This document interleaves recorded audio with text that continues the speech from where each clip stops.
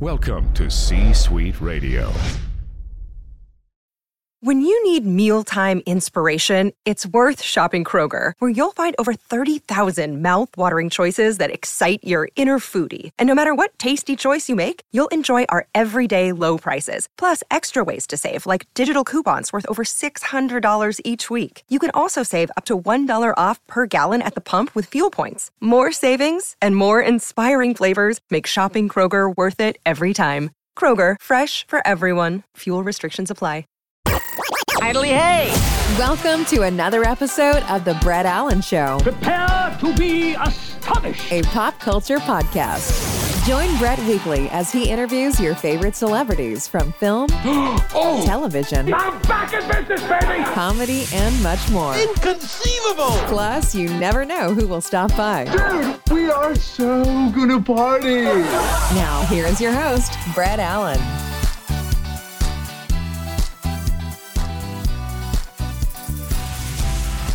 Another episode of the Brett Allen Show, this time with the correct spelling, where we talk to your favorite actors from film and television, music, comedy, more. We are talking with actor Josh Brener, and I have been looking forward to this conversation for a while. Just the amount of projects that he has been a part of. Most people, we're talking The Mighty Ones, we're talking DuckTales, we're talking Ninja Turtles, Silicon Valley, the list goes on and on. Josh, thanks for your time today. I appreciate it. Oh, it is an honor and a delight, sir. So nice to be with you. Yes. Well, you don't have a big gulp in your hand, but that's okay.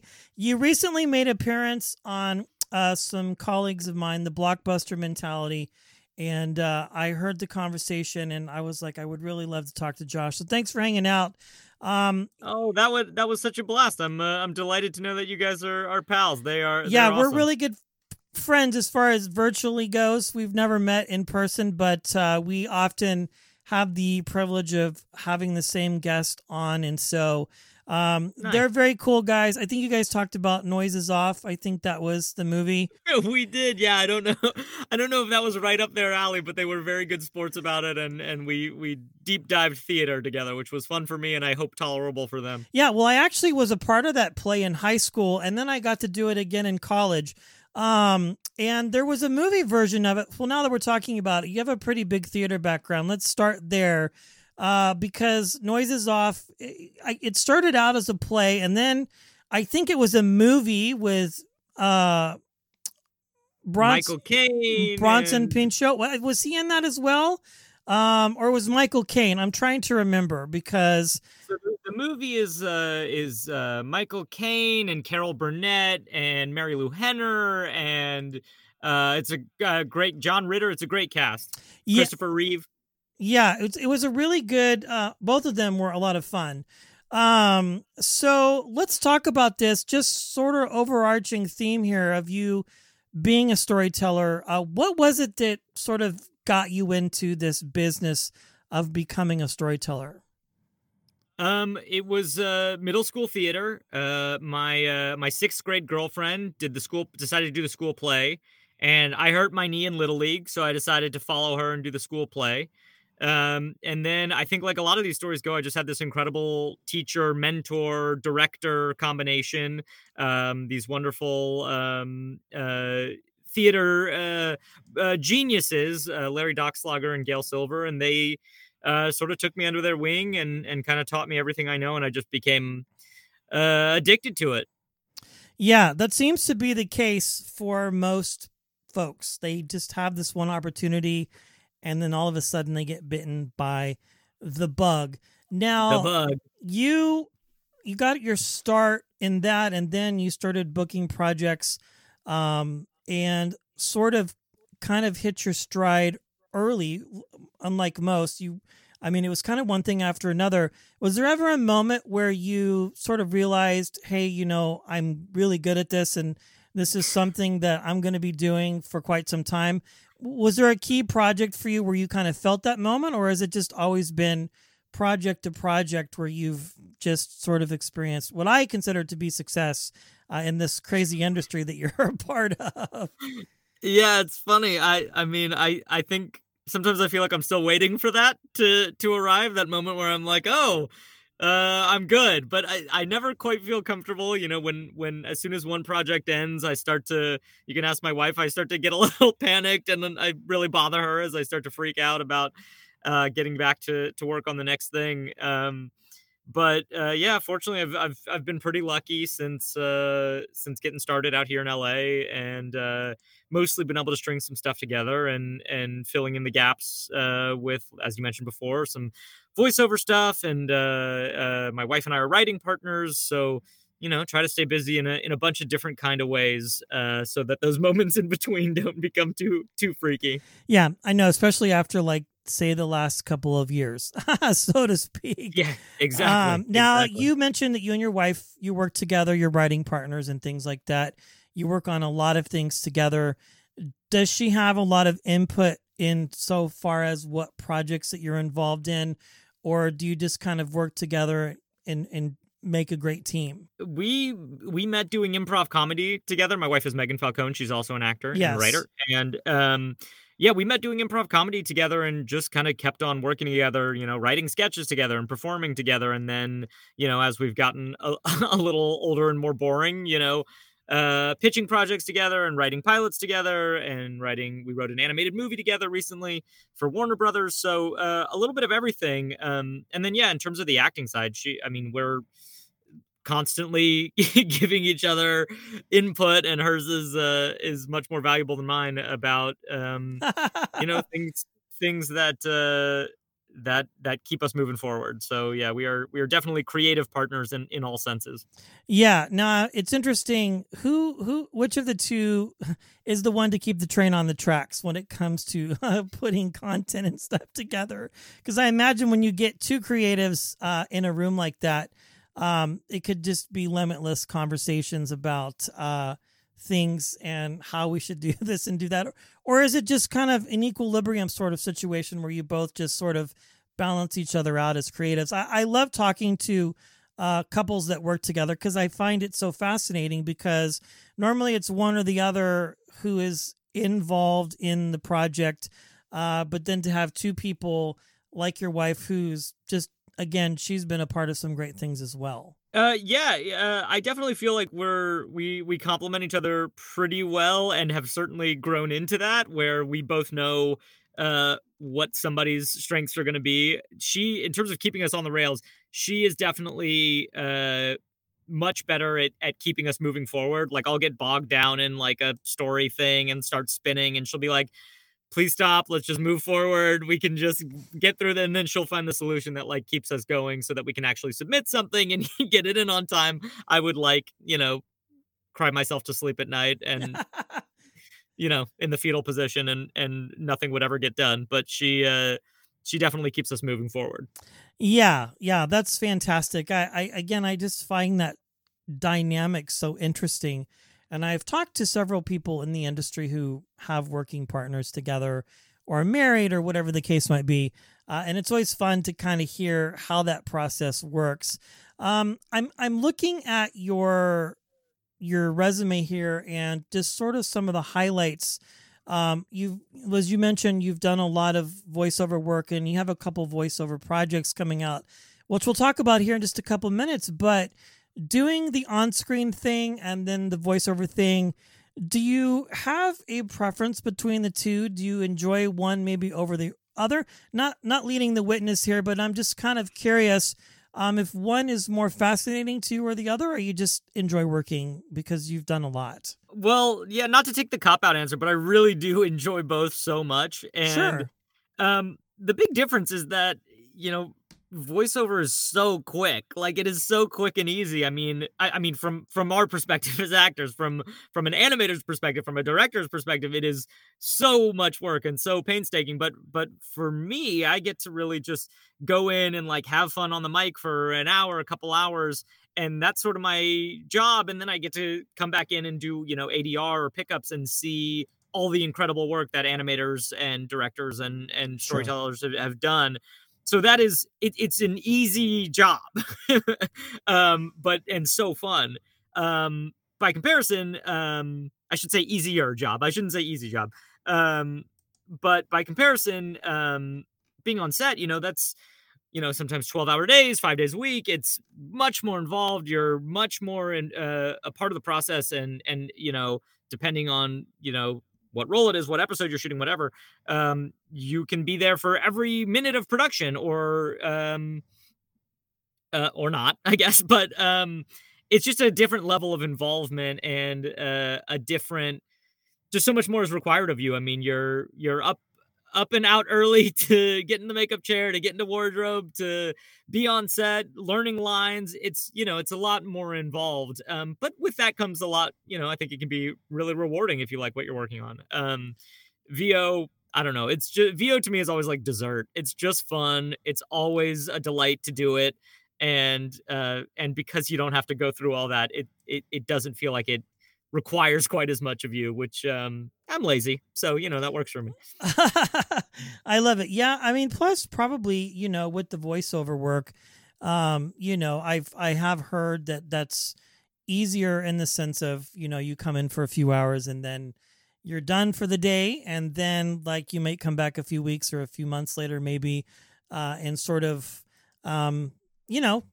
finish up or whatever the case might be. You have a couple projects in the works right now. We can talk about this. I asked about Rise of the Teenage Mutant Ninja Turtles, the movie. My 7-year-old is a massive fan of all of these animated series, Ninja Turtles, and there's been several iterations of them. And this is, from what I understand, this is a Nickelodeon project, correct? This one. Yep. Let's talk about that because you play the iconic Donnie. How fun was this to work on? I mean, I can't imagine how much fun it would have to be. It is definitely one of my favorite things that I've gotten to work on. So as you said, it's a Nickelodeon series that we did called Rise of the Teenage Mutant Ninja Turtles. That aired for a couple seasons. Yes. And truly the most fun. I mean, some of the most surreal moments were, seeing the first bits of animation where our voices were coming out of Teenage Mutant Ninja Turtles. Like for so many, I think for all of us growing up, like we were all TMNT kids. Like I literally was home in Texas and found my TMNT lunchbox from when I was a kid. So huge fan. And then seeing those characters with your voice coming out of it, was like truly surreal. And I mean, the cast we got to work with was incredible. Omar Benson Miller, Brendan Michael Smith, Ben Schwartz, Kat Graham, Eric Bauza, just incredible people. And our creators and showrunners, Ant Ward and Andy Suriano, just did such cool stuff with the characters and the universe, and the animation was incredible. So just so fun to work on. And then, it seemed like the series was maybe like winding down. Nickelodeon was doing other things with the property. But then we got to do this movie, which was such an awesome little cherry on top. And I think the story's incredible. A friend of mine, Tony Gamaloba, wrote it along with his wife. They're also creative writing partners, Becky. And I think it's so good. The first time I read it, I honestly was tearing up. It's so emotional and well written. And I'm really excited for it. I think people are going to really dig it. Yeah. I tell you, I mean, I'm excited. And I look forward to what that turns out to be. Again, sort of just looking at your work and sort of all the things that you've done. You've done comedy, drama, just a lot of different things, and had a very great career. Well, thanks. Absolutely. Yeah. What is some of the best advice that you've been given as a storyteller throughout the trajectory of your career that has sort of stood with you and sort of sustained you throughout your journey as a performer? I think back to that same mentor who I mentioned before, Larry Doxlager, who actually wrote me a note. I think when I graduated college, maybe when I graduated high school, I can't remember exactly when, with a list of things to do as you go out into this world and pursue a career and this kind of stuff. And the number one thing that he said that always sticks with me is just about being kind and not forgetting what you came here for. As a theater kid, I did it because I loved it. I did it because it was fun to do theater with fun people and friends. And I've been really lucky that I've gotten to work with really lovely people over the years and have a lot of fun doing it. I think there are sections of this business that get a little caught up in the other side of it, and it can sometimes be a drag. So I would say that's the number one thing, is just appreciate it, know that we're all very lucky to be doing this, and remember to keep that front of mind and be nice while you're doing it. Yeah, I love that because as broad and as big as this industry is, it's also very small as far as like who you might work with or come across, whether it be on the casting side or the production side, because you never know who you might work with, right? Like Absolutely, it's just yeah. really unpredictable. Again, working on some of these projects, I think, there are just a lot of highlights. Of course, I kind of joked a little bit early on about Silicon Valley. That was such a great show, Mike Judge. And just, the entire cast. We've had a few folks on from that. I want to talk about that experience because it was such a unique show, sort of life, art imitating life a little bit, and then some of the topics that you covered. Do you have any standout moments on that project that were just fun for you, that sort of have stayed with you since then and throughout all the other things that you've done? Oh man, there are so many, as you can imagine. It was, that's really lightning striking and hitting the lottery, whatever metaphor you want to use. But to end up on a show like that, that does resonate with people, is popular, is well received, and as fun to work on as it was, definitely a lot to be grateful for, and I miss it, of course. One of the moments that I always think about is very early on. I think it was at the premiere of season 1. We went and did a premiere up in like Palo Alto, and we're in this kind of like big theater, and there are all these like, it's like set up very cool. There's all these couches and stuff, and someone comes up to my wife and I and introduces himself and says, he really liked the show, and I thought it was really funny, and be in touch. And he hands me his card, and his email address is craig@craigslist.com. And I was like, oh, this is so weird. It did become a little bit of an Ouroboros where like the show had this feedback system with actual Silicon Valley. And people like did spend time with the Elon Musks of the world, and the various and sundry characters. I got to meet Sergey Brin at one point. Just like kind of crazy how us making fun of that world also became part of that world, and as you said, life imitating art and vice versa. Yeah, well, we're about 45 minutes from that area where you portray a lot of your scenes. Oh, and so storylines. it's too close to home. It's very close. Yeah. In fact, I think I was out there at one point and I was just kind of Googling around.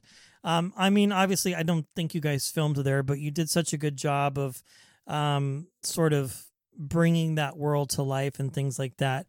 Just such a great show. I tell you, my friend, you have everything that you've done is just really great. And I'm excited to see what's next for you. One last question. I know the world has been crazy the last couple years, but hopefully you've, outside of doing the voiceover work, you've been able to get back out there really and just start working on things again, and life is as normal as it can be, I assume. It's heading that direction. It's starting to get back. Yeah, I got to work on a couple movies this past summer and fall. So I'm not sure where those are or what I can say about them, but hopefully in the coming months there will be some stuff coming out on that front. And my honestly, my favorite thing that I got to do during the pandemic, also maybe ever, was an episode of Mythic Quest. For those who don't know it, it's an Apple TV Plus show. Great show. It's a great show, and there's an episode in season 2 that was written by the incredible Craig Mazin, who you know of Chernobyl fame, and directed by Rob McElhenney, who you know of from It's Always Sunny. and I got to act with some amazing actors, Shelley Hennig and Michael Cassidy. Anyways, check it out. It's called Backstory is the episode, and check out the whole show. It is so great and so underrated, and I'm a fan in addition to having been lucky enough to work on it. Yeah, we did some press for that when it first came out, so it's just a great show. Amazing body of work, and I'm excited to see these other projects that are coming out. Josh, thanks for hanging out with us today. I appreciate it. Such a pleasure, Brett. It's so nice to meet you, and thank you for having me on. That brings today's show to a close. Goodly do. Thanks for stopping by. If you enjoyed the episode, feel free to share it with a friend and subscribe. It's absolutely free. The views and opinions of the guests do not necessarily reflect those of the host. Autobots, roll out. Go home.